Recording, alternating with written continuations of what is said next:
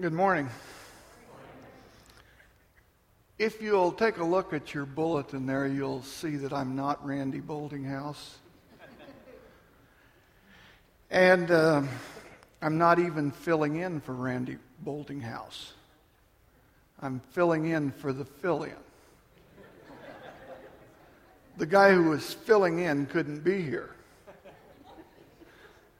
And if this is your first time at Windsor Road, it's probably indicative of the kind of luck you've had.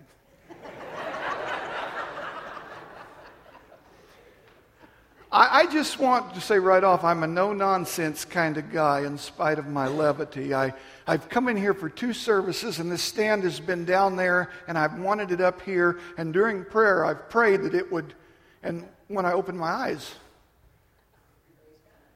it was here.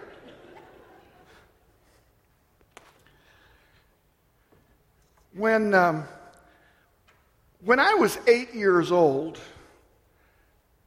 out of the blue, my parents decided that we were all going to start going to church. We'd never gone before, and I had no interest in going. I went to VBS, that was a hoot. But going to church, no. And it ruined my Sunday. And what I came to understand about worship in those days was that it was mandatory. I didn't have a choice. It was very long. Did you ever sit there as a child and say, I'm just going to watch the arms on the clock move? I'm going to tell you something. They don't move when you're looking at them. They only move if you look away. It was long. And the third thing I remember about it was, it took place in a white frame building in Farmer City. That's where worship was. So if you wanted to avoid it, you stayed away from there. But my parents made me go. Well, Tim told all about his childhood last week. I've got the right.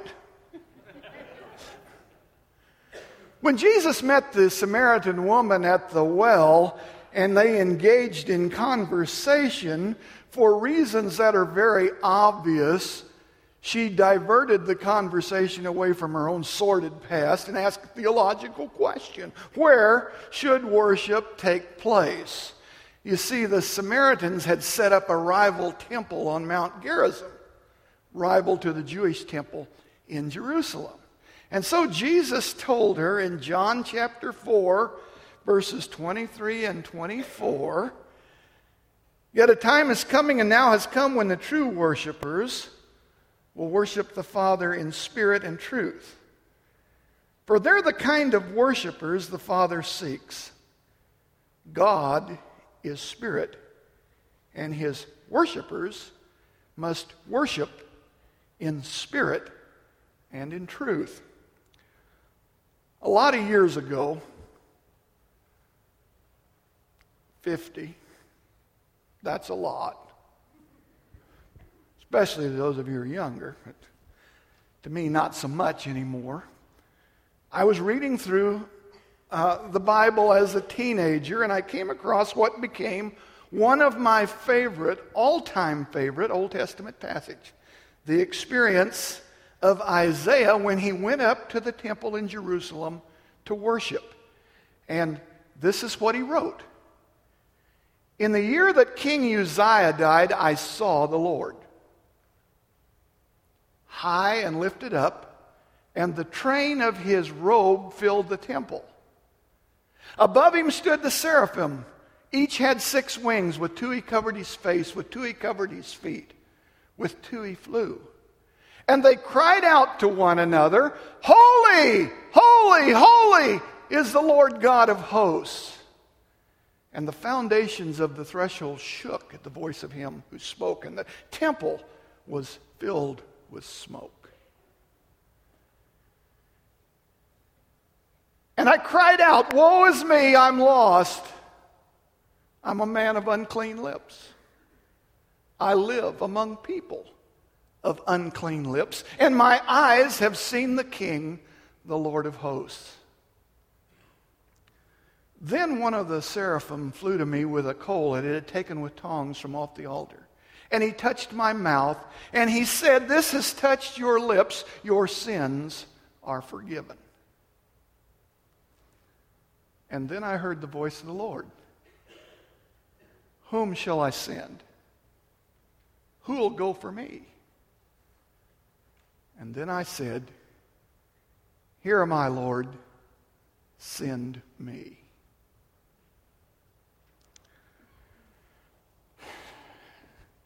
Isaiah prophesied in what scholars refer to as a kind of a pivotal point in their Jewish history. It was the turning from the law of Moses towards the messianic kingdom of the coming Christ. And Isaiah was called to a pretty unpleasant job. He was supposed to take the message of God's impending wrath to an unrepentant people.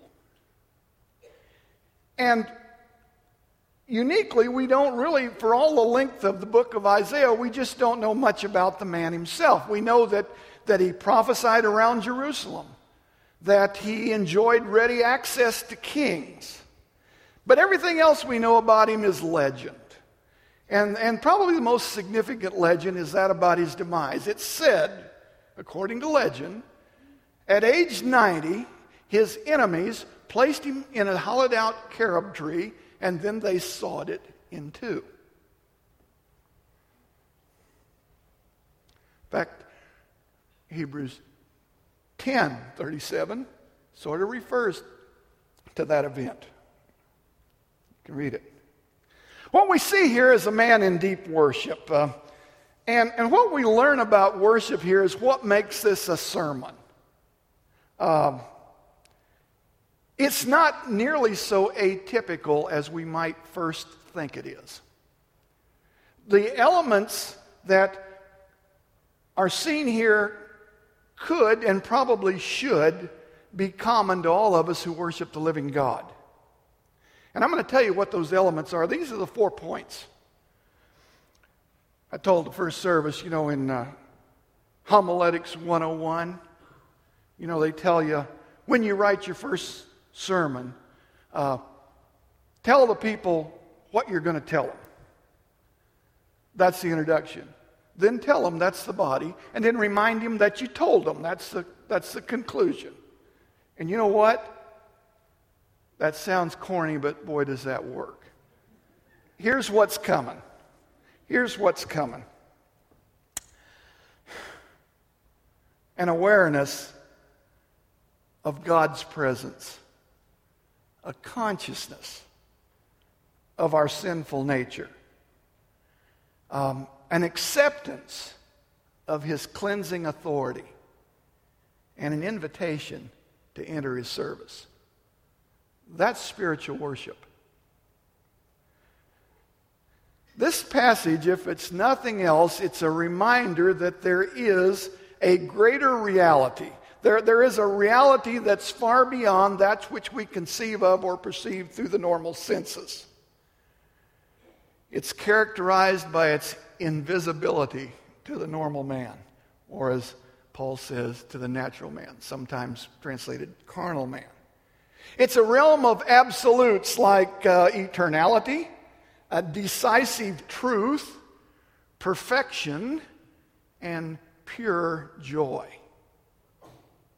Of such a kingdom, we who were created first in the image of God and then later recreated in the image of Christ have been designed to inhabit.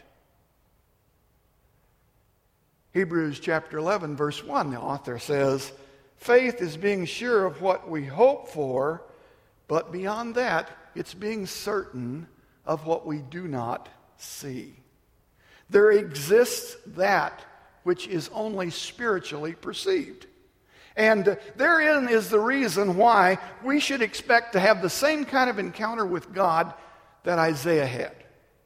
If you take a look at 2 Corinthians chapter 2, beginning with verse 12, Paul writes, "We have not received the spirit of the world, but the Spirit who is from God, that we may understand what God has freely given us.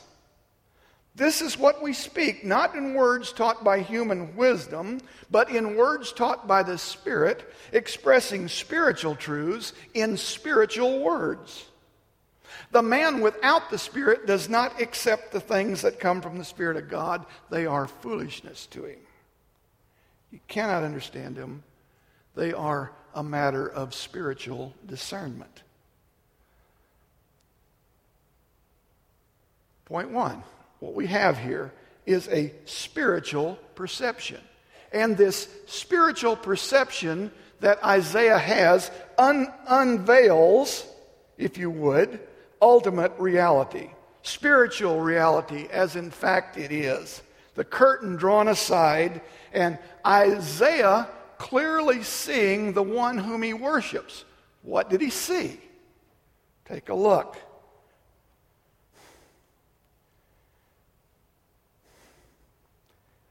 Isaiah is able to perceive that this God is indeed present in this temple. He's on his throne. He's among the seraphim. He's in his glory. He's receiving the acclaim of the seraphim, and he's receiving the worshipful esteem of his people. But the most overwhelming aspect of all is that his absolute and unparalleled holiness dominates the scene, and it convicts Isaiah of unholiness. See, here's what God did. When the Israelites crossed the Red Sea into the desert, he gave them the tabernacle, the portable temple, if you would. And later on, David conceived of a house, a permanent structure. And ultimately, his son Solomon was allowed to build that house. And in the minds of the Jewish people and in the minds of God, this was in fact the meeting place between heaven and earth. It was the point where people could go and find where God exists on earth. We've seen a man go there with that in mind, and this is what he experienced. Well, second observation. Note the distress of Isaiah here. His reaction bespeaks hopelessness. Alas, woe is me, I'm undone, I'm lost. Some say this might even be interpreted, I may not survive this experience. That was the degree of distress he's facing here. It's almost like resignation to destruction. And you know, that seems a little odd to us, I know, because we live on this side of the cross. See what we don't understand here is that Isaiah had no firsthand understanding about how God would choose to deal with inherent unholiness. You know, by that I mean our personal and persistent sin. He didn't know what God would do about that. He knew it was there.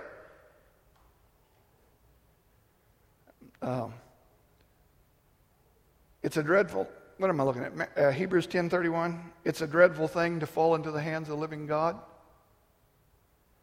That's probably all he took with him into the presence of the Lord that day. So where he found himself. Now, I think there's two lessons to learn from his reaction. First is his confession, which is in two parts. His first confession is of being of unclean lips. Why didn't he wash his face before he went? Why didn't he get some mouthwash? Yeah, no, this is, that's not what we're talking about. Jesus explains it pretty plainly in Matthew chapter 12. 34 to 37. He says, you brood of vipers, talking to the Pharisees here, not tactfully either, I might add. How can you who are evil say anything good? For out of the overflow of the heart, the mouth speaks. Actually, what Jesus said was, ektu paraselmatos tes cardias thestamo lale. I don't speak in tongues. That was Koine Greek. That's what he said. And the point of that is, out of the abundance of the heart, well, the abundance of the heart finds expression. We ultimately say what's in our hearts.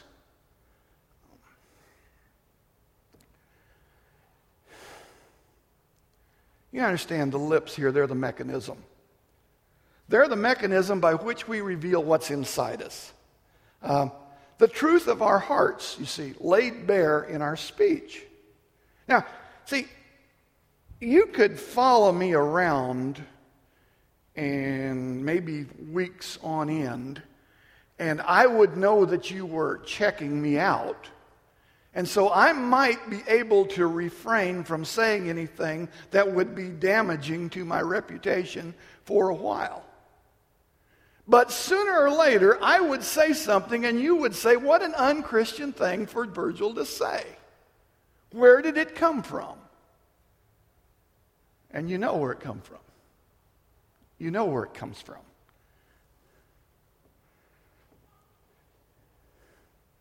What Isaiah is saying here is that dirty words don't equal dirty lips. What he's saying is that his speech has betrayed what lays hidden within him. He basically says, I know myself from my own speech. I know about my lusts and my envies and my hatreds, etc. You can't keep it bottled up. It comes out. In other words, the lips are made unclean by what passes over them from the inside. Matthew 15:11. Jesus called the crowd to him. He said, listen and understand, what goes into a man's mouth does not make him unclean, but what comes out of his mouth, that's what makes him unclean. Well, second observation here we might look at from Isaiah's reaction here is his confession of his dwelling among people like us. You know, I'm not only an unclean person, but everybody I associate with is too. Now, see, he doesn't do what we are so prone to do. See, what we're prone to do with this is to offer up some disclaimers at this point. Let me remind you what some of those, how about this one? I'm really not so bad. Well, I guess it's not a badness scale to begin with, so that may not be too good. I may not be perfect, but I do better than a lot of people. It's not a doing better scale either, you understand? Or I guess maybe one of my favorites is I strive to do my best. Is the striving equal to the succeeding?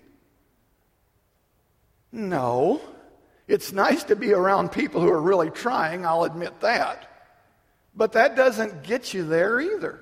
See, those are the kind of disclaimers that we like to throw out. A person told me one time about his neighbor who was a salt of the earth kind of guy. He said, he'd do anything for you. Whenever you're in trouble, he is always there. He's the first one you could call on. You could always count on him. However, he never went to church. But if God's going to let anybody into heaven, he's going to have to let that guy in.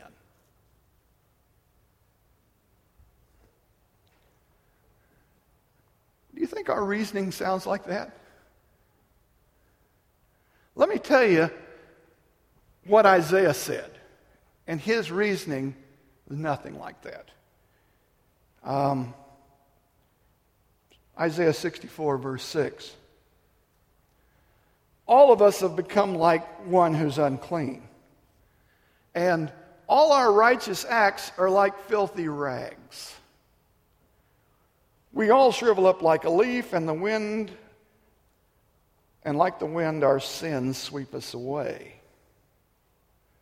Filthy rags. There's an unpleasant metaphor comparing the best I have to offer in God's view, filthy rags? It's a lot worse than you think, though. It's a lot worse. Some scholars say that the filthy rags that he's referring to here is the bandages that would have been unwrapped from an infected womb, encrusted with putrid blood and pus, and accompanied by a great stench. It was probably the most disgusting thing that Isaiah could think of, and he wanted to tell you that our personal righteousness stinks in the sight of God. And that's on our good behavior days. That's on our best efforts. That's when we're striving. That's when we're not so bad as everybody else.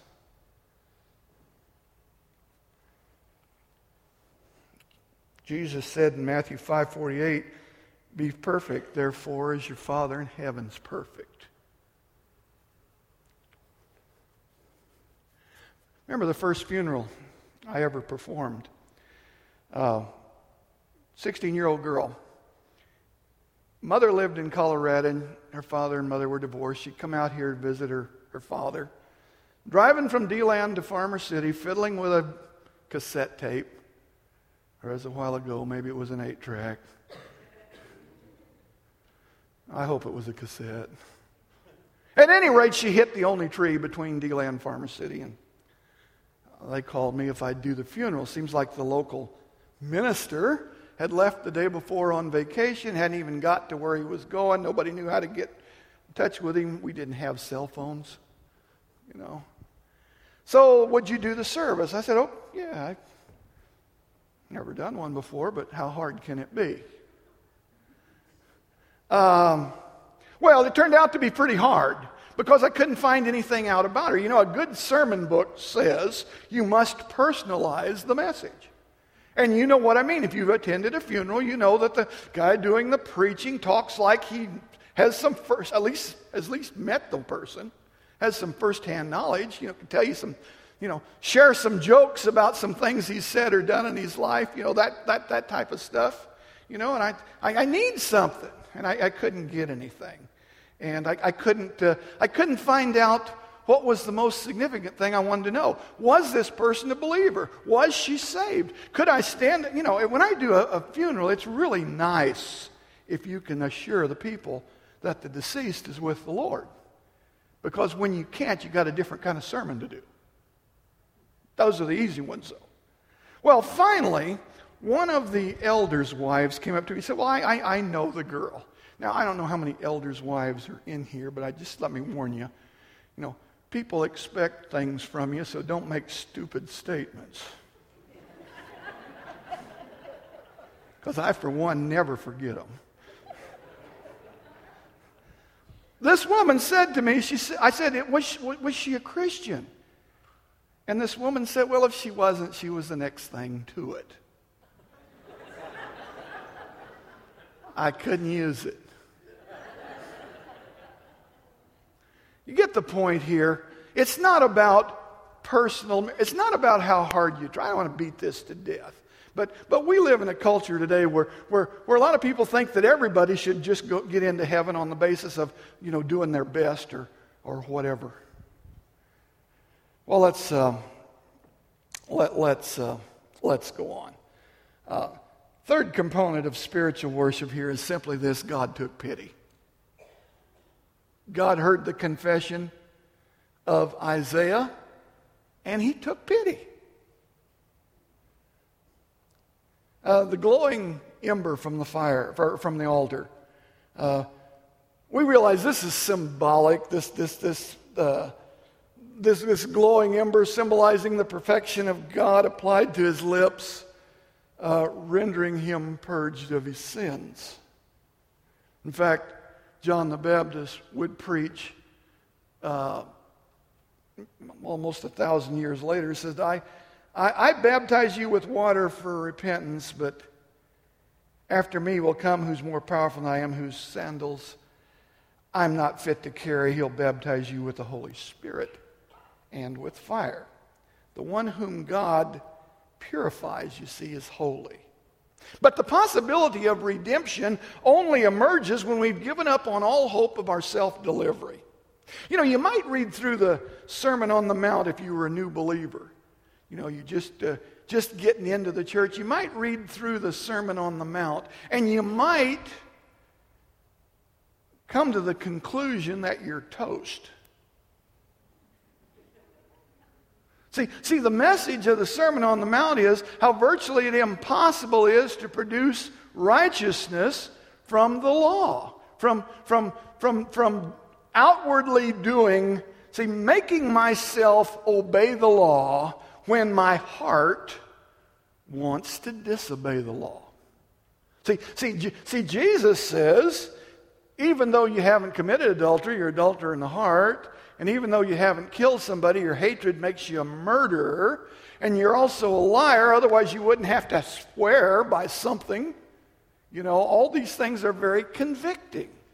And, but this might lead you in the right direction once you come to that conclusion.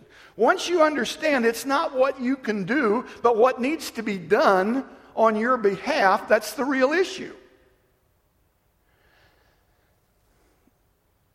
Jesus frustrated his apostles almost beyond belief one day when he told them, it's easier to get a camel through the eye of a needle than a rich man into heaven. You know what they said? 1925. When they heard this, they were greatly astonished. This is beyond belief kind of astonishment. And then they asked, who in the world is ever going to be saved under those conditions? Because, you see, they lived in a culture that taught that God rewarded fidelity in a very material and visible way. And people who were rich and had accumulated their rich honestly were considered to be the most favored by God. And so they're saying is, here we are, hard-working stiffs whom God hasn't smiled on a great deal with wealth, and not even the rich man that's going to get in. So all of our value systems is now shot. Who in the world is going to be saved? And so Jesus answers the question in 1926. First he looked at them. I think this is always interesting when Jesus looks at people. When I look at people, it usually means I can't believe you asked that. It usually means, have you been not paying attention at all? So he looks at them. It's a for crying out loud kind of look, With man, this is impossible, but with God, all things are possible, even the salvation of the likes of you and I. That's what this says. Believe me, I'm not perfect. You don't have to hang around with me very long to pick up on that. The good news is, God can do all... stop grinning. My kids are back there grinning.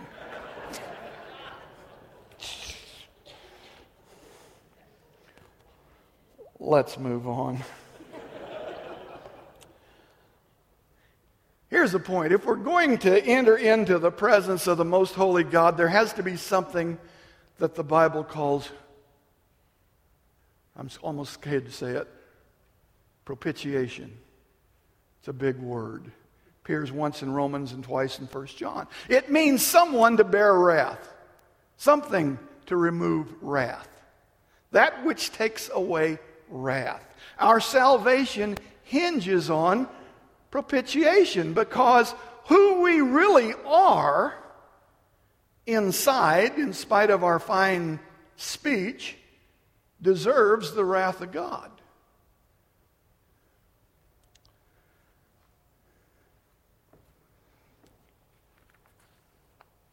Again, our salvation hinges on it, but we only get it if we give up on ourselves.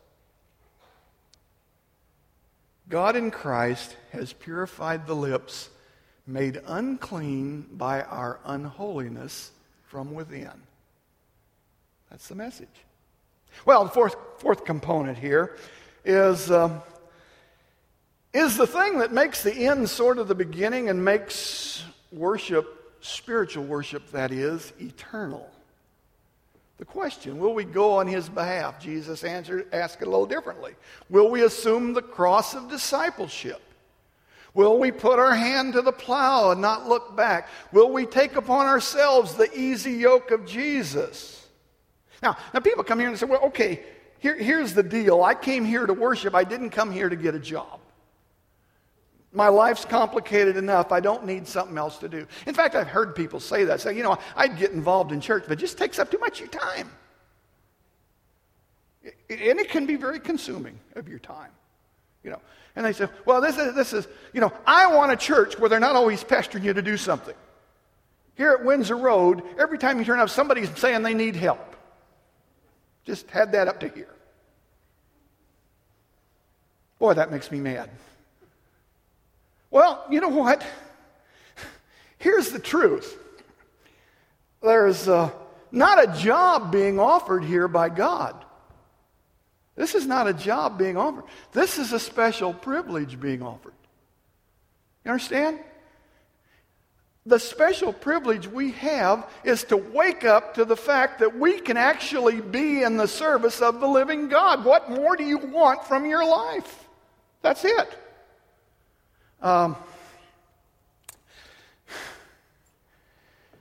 don't want to get too far afield here, but sometimes when people come to the end of this earthly pilgrimage and they're trying to take stock of their life and come up with a reason for why they were here, it's been my experience that they're not always able to figure that out. They just didn't spend their time, let's say, judiciously. We have a gift from God. It's the time, the days of our lives. And, how are we going to use them? See, I hate to pass up on an opportunity to serve. I really do. I hate it when I can do something, and for some reason or other, I can't go do it. Now, that doesn't mean I feel obligated for everything that comes up. Most of the jobs that come up around here, I'm really not qualified. They're really just not for me, But some things I can do. And that's what I want to do. I want to do them because that's worship. And that's not any more clear than what Paul says in Romans 12:1. I therefore urge you, brothers, in view of God's mercy. Boy, there's a lot of qualifying phrases here. I urge you, in view of God's mercy, offer your bodies as living and sacrifices, holy and pleasing to God, because, get that last phrase, this is your spiritual act of worship. This is what makes worship eternal. You serve and you worship. You worship by serving. Well,